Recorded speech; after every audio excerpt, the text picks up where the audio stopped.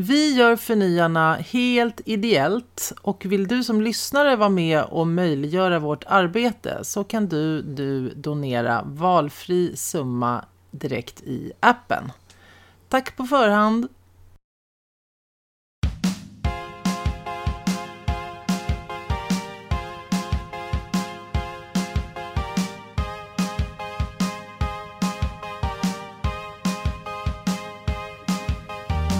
Hej Hanna Brante. Hej Isabelle McAllister. Och hur är ni där ute? Välkomna till Förnyarna.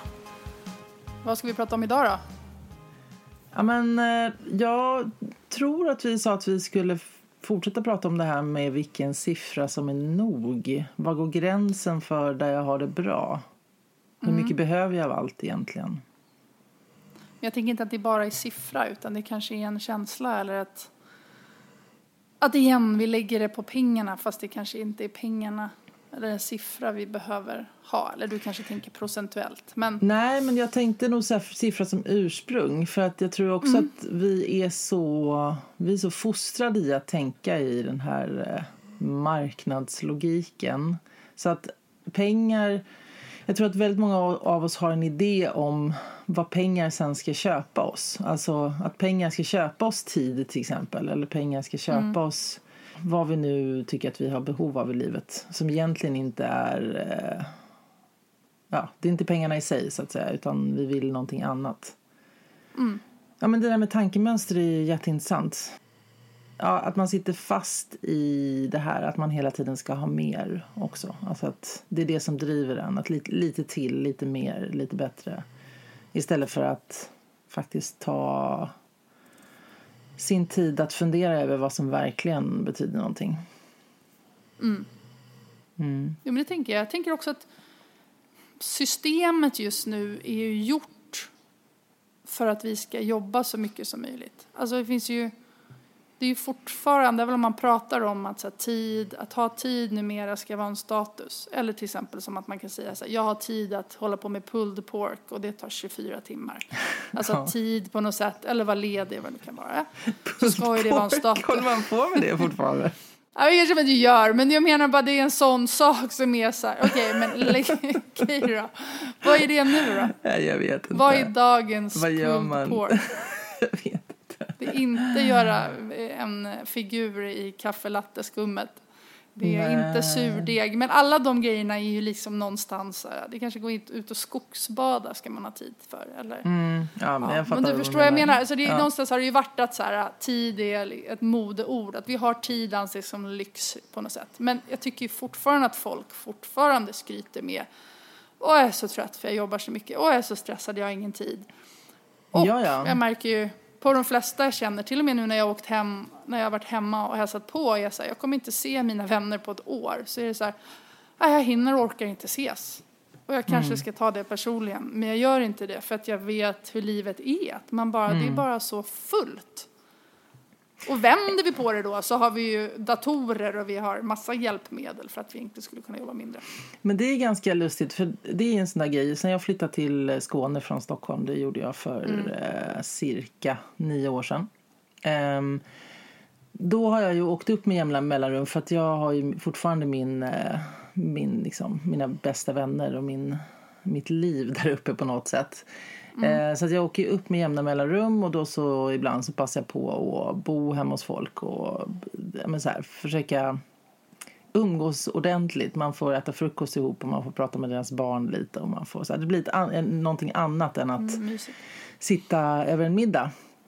Men då när jag börjar prata om så här, jag får alltid frågan, ska ni bo kvar där nere eller ska ni flytta upp eller så här. Men då är det klart att då har jag ju den här... jag vill ju ha mer av mina vänner såklart. Jag är för långt ifrån dem.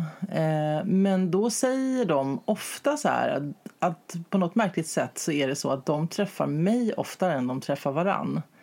Därför att i Stockholm så hinner man inte ses. Det är säkert olika i olika nätverk. Men flera av mina vänner har sagt det. Att sist jag träffade det här gänget som vi var ute och äter middag med. Det var när du var här förra gången. Och det är bara när jag tar de initiativen som vi ses. För att alla har så himla mycket för sig. Så det är också ett intressant perspektiv. Super. superintressant. Och det låter så tråkigt. Ja, det är sorgligt ju. Det är så tråkigt och sorgligt. Det är inte det. Så det får mig att tänka så här, nej men alltså, vi kanske inte ska flytta upp igen alls, utan att det här är ganska perfekt. Att få bo här med mina djur och min natur om hörnet och ganska lugn tillvaro. Då träffar inte du heller någon där nere. Alltså, så att jag menar, din vardag ser ut som stockholmarnas vardag, bara att du... Nej, det gör den inte alls faktiskt. Därför att det är klart att vi har ett socialt liv här också. Alltså min kille är ju härifrån och han har ju ett liv här. Och sen så har jag ju samlat på mig ett gäng sköna människor under de här 9 åren. Så att visst har vi ett socialt liv här. Men det är på något sätt som att det är ett lager som är bortskalat. Alltså du har ju varit inne på det också, det här med hur lite du shoppar till exempel när du flyttar till Bali. Eller hur lite ditt liv går ut på att gå i affärer eller att göra den typen av saker. Det gör ju jag aldrig heller. Alltså när jag kommer hem så det går ju inte att gå någonstans. Alltså det går ju inte att gå ut promenader. Men du slinker ju inte ner till affären för att du får för dig att det är någonting du behöver eller så. Så att jag har ju mycket mer tid här. Du nätshoppar inte då? Nej, jag har nästan slutat. Ja, det är det då. Nej, det har jag faktiskt aldrig varit. Nej, så jag har ju faktiskt tid på ett helt annat sätt här än jag hade när jag bodde i stan. Ja. Men får jag backa lite? Jag tänker så här, varför vi ens har den här diskussionen nu? Det är ju för att våra resurser är ändliga, eller hur? Alltså framförallt vår västerländska livsstil där vi konsumerar och där vi reser och där vi äter på vissa sätt och så. Det funkar inte längre. Vi har plötsligt liksom en kaka som vi måste dela på och hela världen måste dela på. Och den konsumtionen som det vi bidrar med genom att fortsätta konsumera på det här sättet, det är ju att de på södra halvklotet får det sämre. Och då måste vi hitta sätt att dela på den här kakan på något sätt. Och ett intressant perspektiv som jag tänker på hela tiden när vi pratar, det är ju det här också med höger- och vänsterperspektivet på det. Så här, att ofta när man börjar prata om det här så kan man bli betraktad som att det här är vänsterargument. Men för mig är verkligen inte höger eller vänster, utan någon sa klokt vid något tillfälle att det är bakåt eller framåt. Alltså det finns inget annat sätt att göra det här på än att ta oss ur det här än att försöka skapa någonting nytt. Alltså vi måste åstadkomma ett nytt sätt att leva på. Och då blir det också intressant med det här, vad är vi villiga att kompromissa med? Alltså för det blir en sån här motverkande grej, det är ju det du säger med lilla bruket tvålen på toaletten, att vi är mer och mer angelägna också, alltså det går mot det finns en sån liksom parallell trend att vi blir mer och mer angelägna om att bygga upp en image runt oss själva, där vi bygger oss själva med olika varumärken eller olika sätt att liksom göra saker på eller vara på sådär. Och därför blir det här så himla svårt. Alltså vad är vi villiga att kompromissa med? Alltså vad är det för någonting som jag inte behöver i det här? Det är den frågan som liksom är så angelägen. Och sen är det ju en skala också. Alltså så här att de som är längst ut på skalan, de som är mest kunniga kring det här, som verkligen har tagit till sig vad det är som håller på att hända och vad vi behöver göra. De är ju som Extinction Rebellion. Alltså jag föreställer mig en person som går ut och lägger sig på Arlanda eller hindra trafiken någonstans. Alltså, som säkert också lever helt rätt. Alltså du vet, slutat med allting som liksom påverkar negativt. Och är verkligen så här genuint intresserad av återbruk. Av att återanvända, köper inga julklappar. Alltså jag kan ju beundra den här typen av person. Jag är inte riktigt där än. Utan där måste man också säga... Man måste också vara tillåtande och försöka se det som att det är en skala. Och i ena änden har du de här personerna som är renläriga, om vi säger så. Och i andra änden av skalan har ju de som då är totalförnekare och fortsätter göra allt. Och sen så provocerar vi varann på olika sätt genom hela den här skalan, så att säga. Att jag då som ligger kanske någonstans någonstans åt aktivisthållet lite mer. Jag kan ju bli oerhört provocerad när jag ser människor som flyger på weekendresor var och varannan vecka i mitt Facebook-flöde då. Medan någon annan säkert kan bli superprovocerad av hur jag lever. Ja. Men jag tänker på det också kopplat till företagande. Att som företag måste du ju också då befinna dig på den här skalan. Alltså säg att du har en affärsmodell idag som går ut på att människor ska konsumera det du gör i stor utsträckning. Och din affärsmodell bygger också på att det du producerar är hyfsat billigt så att människor måste köpa nytt igen och så vidare. Hur ska du göra då? Alltså ska du stänga ner verksamheten och gå hem? Eller ska du försöka ställa om verksamheten till att bli cirkulär? Eller vad ska du göra? Och när du startar nya företag, vad behöver du ta hänsyn till då och inte? Och så vidare. Det är ju komplicerade frågor. Men du brukar ju ha Ikea som ett sånt exempel, eller hur? Ja, jag blir liksom inte riktigt klok på Ikea. De gör ju jättemycket för miljön verkligen. Alltså deras sustainability report som de kommer ut med varje år är en tjock och gedigen lunta. De tar fram nya material och idéer på produkter och så vidare till alla stora designmässor. De har ju flera av varuhusen som är självförsörjande energimässigt. De har ju gått ut och sagt att de ska bli de till och med ska bli klimatpositiva efter 2030, va? Borde jag ha koll på mer. Vilket är ju otroligt. Men jag måste säga att jag fortfarande inte riktigt ser hur de attackerar den centrala frågan i deras...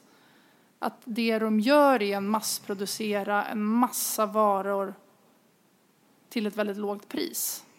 Och att det är inte så här hur de gör det, utan det är själva affärsmodellen som är föråldrad och det är fel på någonstans. Och det pratas inte om. Samtidigt som de kommer ut med den här sustainability-rapporten så har de fortfarande samarbete med, så här, jag vet inte vad de hade nu förra året, 35 designsamarbeten. Och jag vet ju så här också, det finns ju massa sådana där, jag anser ju mig själv som en ganska så här, galen inredare. Och så se vad det är för designsamarbeten och det är så att craziness-produkter som de plockar fram. Som jag också vet mycket som inte säljs, utan det är också en marknadsföringsstrategi.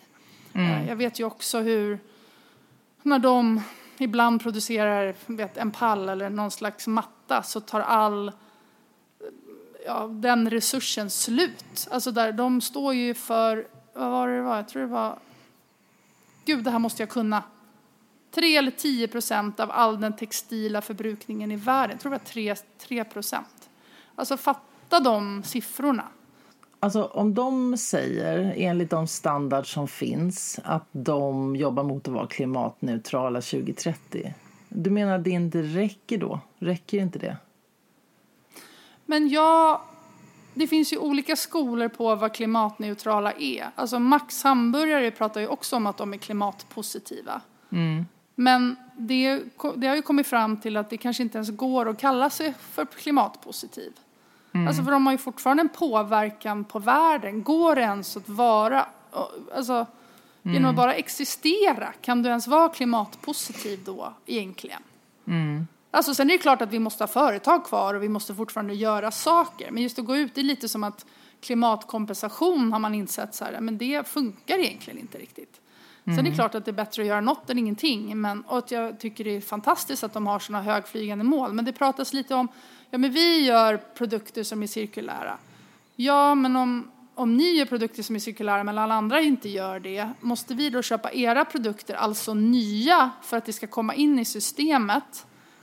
Eller, alltså jag tänker igen så här, ska man egentligen tänka om? Som jag blev lite så här förvånad också över att vi, så här, ja, vi vill bli klimatneutrala, men vi ska samtidigt gå in i Indien som är det kommer bli vår största nya marknad.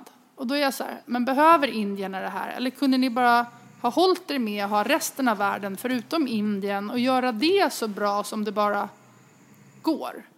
Och då säger många så här, ja men Indien kanske behöver hjälp då. Det är bättre att de köper en IKEA-möbel som har så mycket certifikat och så vidare. Men så tänker jag igen så här, ja men skulle de inte bara kunna använda kunskapen de har och ge den till Indien på något sätt? Jag vet inte hur det ska funka. Jag säger, nu börjar jag spekulera. Förstår du vad jag menar? Alltså, ja, men alltså tänka om igen. Ja, men egentligen pratar ju du om det här att egentligen så borde hela världen sätta sig vid ett vitt papper så här. Ja, men nu körde vi det här tänket in i väggen så att säga som vi tänkte tidigare. Det gick inte så bra. Nu måste vi börja om och så måste vi bestämma oss för hur vi ska göra det här på ett nytt sätt. Alltså så är det ju i teorin. Vi behöver bli superradikala och alla företag borde så här ställa sig frågan så här, behövs vi överhuvudtaget? Så här, nej, vi behövs inte. Jo, vi kan stänga igen och gå hem och så vidare. Eller så kan någon politiken kan tvinga igen dem. Och så vidare. Men grejen är också att är du för radikal där så kommer det ju också få jättestora negativa konsekvenser i form av att människor blir fattiga och hungriga och det kommer bli social och politisk orolighet på massor med olika sätt. Eller så kan man göra det på ett planerat sätt kanske då. Men det är ju ett intressant teoretiskt resonemang, men det är ju ingenting som kommer att hända eftersom vi inte ens har partier som någonstans kan enas om hur viktig den här frågan är. Alltså det kommer ju inte hända innan saker kommer börja nej men precis, eller jorden kommer börja säga ifrån i en sån takt att vi måste börja hindra hjulet liksom, eller vi måste börja förhålla oss till saker som plötsligt är helt sjuka. Alltså att vi inte har någon mat på hyllorna eller vad som nu kan hända här om allting går för långt. Men vad jag försöker säga är att fram tills dess, som ju då inte kommer att hända, så måste vi ju alla då på något sätt förstå att vi befinner oss på den här skalan då, så måste vi göra det bästa som bara går utifrån där man själv står. Och jag tror ju någonstans att, alltså för IKEA är ju också en enormt stor arbetsgivare och de har ett arbetsgivaransvar och så vidare, så att de vill ju inte behöva stänga varuhus och så vidare, utan de vill ju fortsätta blomstra. Så jag tror ju faktiskt genuint att de tänker att de gör allt de kan. Och sen är det ju ett problem till, och det är ju att ingen vet vad som är tillräckligt. Alltså för att, om du tar det här med globala målen då, som nu är ett begrepp som väldigt många använder sig av. Alltså företag använder sig av också. Globala målen säger ingenting om hur snabbt och hur mycket eller när. Alltså så här, de säger, alltså, man kan idag komma undan med att säga att vi fokuserar på målnummer det här och jobbar för någonting som är positivt. Och man kan säga att man har en hållbarhetschef på sitt företag, eller man jobbar aktivt både med hållbarhet och jämställdhetsfrågan. De går lite hand i hand. Att man kan säga att man gör det. Och sen så upplever man ifrån alltså även om du befinner dig väldigt långt ut på skalan, att man egentligen inte varken fattar någonting eller gör någonting på rätt sätt, så kan man ändå uppleva att man jobbar väldigt intensivt med frågan. För att man liksom inför policies och vad det nu kan vara för någonting. Och det kan man göra eftersom kunskapen om vilka radikala lösningar som egentligen behövs är ännu inte distribuerad eller ens liksom framtagen. Alltså experterna eller forskarna vet ju liksom att vi behöver göra en massa radikala saker. Men eftersom vi inte vet vad det innebär och inom vilka områden vi måste fokusera på först och så vidare. Där finns det fortfarande ett sånt kunskapsglapp. Så att det är ju svårt att själv förstå var man, liksom, om man gör tillräckligt. Jo, men jag tänker att det är det jag då ifrågasätter som i det här läget. Så förstår jag ju att det är klart att de inte bara säger oj jävlar nu har vi kris, nu måste vi bara stänga ner. Alltså så här, det går ju snabbt, eller vi har ju några år på oss och de försöker verkligen. Men jag tänker ändå att man någonstans kanske måste stoppa lite sina tankar med expansion. Eller se till så här, hur kan vi bygga världen på andra sätt. Alltså, nu känns det ju som väldigt många lösningar är att vi byter ut det ohållbara mot någonting som vi kallar för hållbart. Men det är inte egentligen hållbart för att det är systemet, sättet vi gör det på som inte är hållbart. Förstår, ja men precis, för hela affärsidén bygger på att många människor ska eller bara köpa såhär, nya grejer. Ja, eller bara att jag precis. Eller jag tittar på så här, då pratar man om nya material. Och visst, vi behöver nya material också. Men alltså, om de bara skulle sätta fokus på alla grejer som redan finns. Eller ta det till en större del. Eller göra second hand till en större del av deras varuhus. Eller, som de också för sig pratar om att göra. Men jag bara menar med att så här, jag skulle vilja höra någon affärsledare som pratar så. Alltså det finns ju ingen i något stort företag eller någon som jag känner som jobbar på olika delar, allt från vd till liksom säljchefer och så vidare. Som säger så här, vi behöver inte växa mer. Alla ska ju hela tiden växa. Alltså så här, det är så här, liksom att man tittar inåt istället för utåt någonstans. Och det tänker jag för ens egen del också. För att jag menar, det finns ju alltid hål att fylla. Alltså så här, ska jag bygga min förmögenhet eller ska jag tjäna mina pengar, min lön så att jag klarar mig den här veckan? Eller ska jag klara mig den här månaden? Eller ska jag ha en buffert så jag klarar mig 2 år? Eller ska jag ha en buffert så att mina barn klarar sig? Eller ska jag ha en buffert så mina barnbarn ska klara sig? Och min gamla mamma och min faster. Alltså så här, men de frågorna ställer vi oss sällan. Utan vi bara så här matar på något sätt.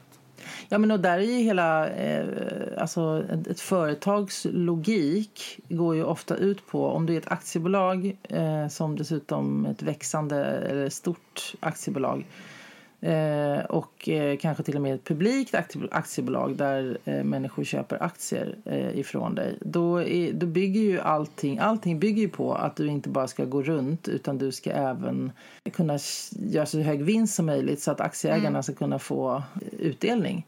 Så att alla beslut du sitter och fattar på alla nivåer i ett företag handlar ju om, när du ska investera i något nytt eller du behöver säga upp personal eller du behöver, alltså vad du än gör så handlar det ju om att hålla, alltså du måste ha svarta siffror och du ska gärna tjäna så mycket som möjligt. Och i den logiken att tjäna så mycket som möjligt så ingår ju också att försöka pressa, alltså du behöver pressa dina leverantörer, du behöver lura dina kunder lite, du behöver få dina medarbetare att tro att det ni gör är så jäkla viktigt så att de behöver jobba över och ge allt liksom.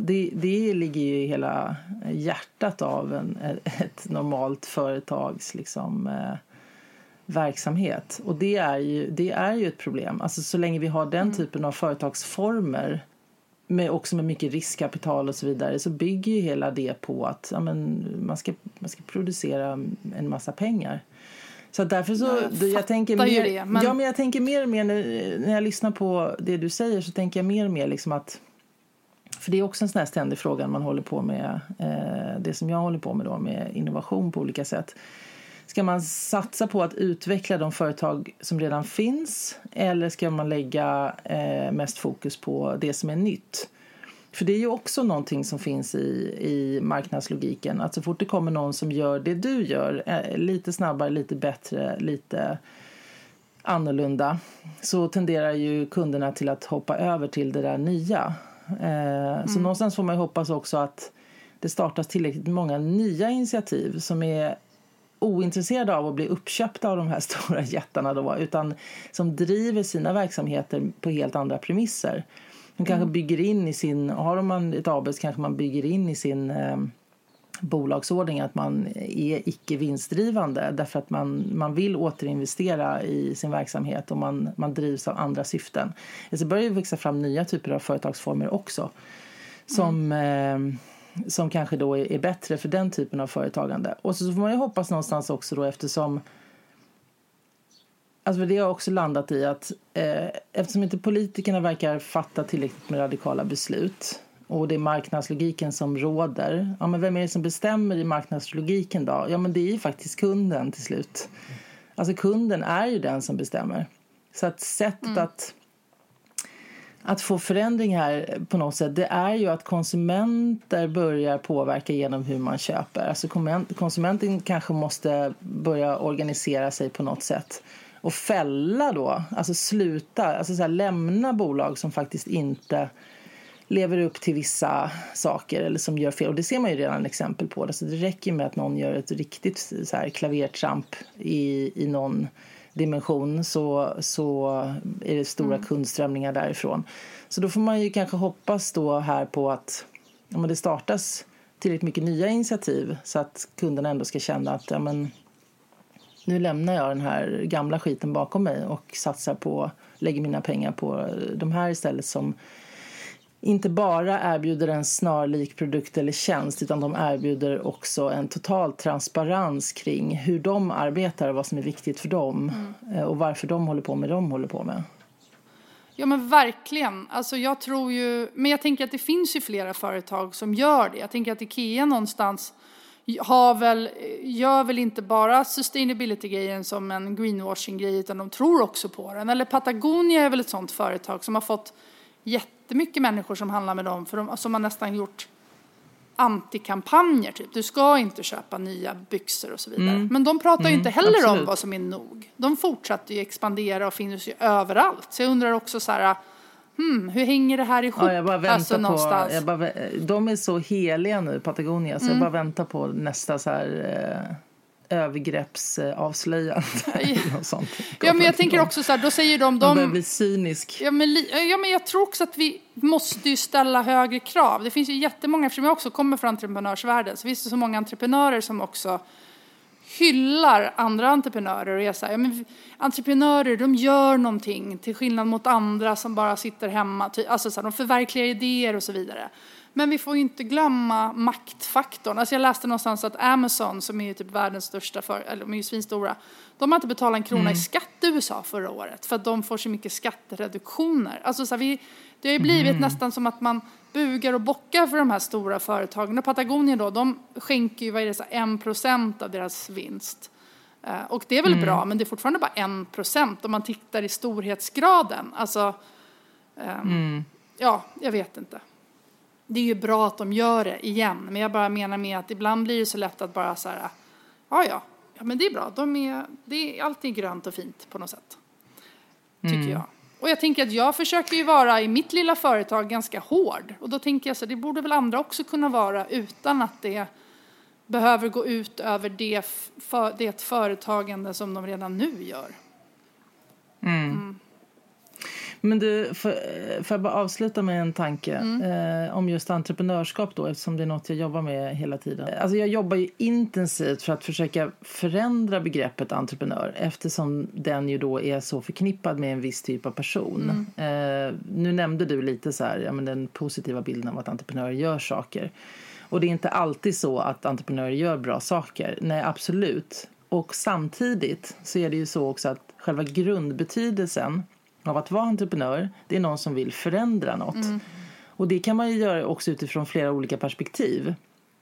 Alltså dels så är det här en rättvisefråga. Alltså om du tänker på kvinnors entreprenörskap till exempel, eller alltså underrepresenterade grupper överhuvudtaget, utrikesfödda eller funktionshindrade eller vad det kan vara för någonting. Dels är det en rättvisefråga. Alltså att fördelningen av offentliga medel i form av stöd och så vidare, eller tillgång till kapital. Alltså det är viktigt att fler äger.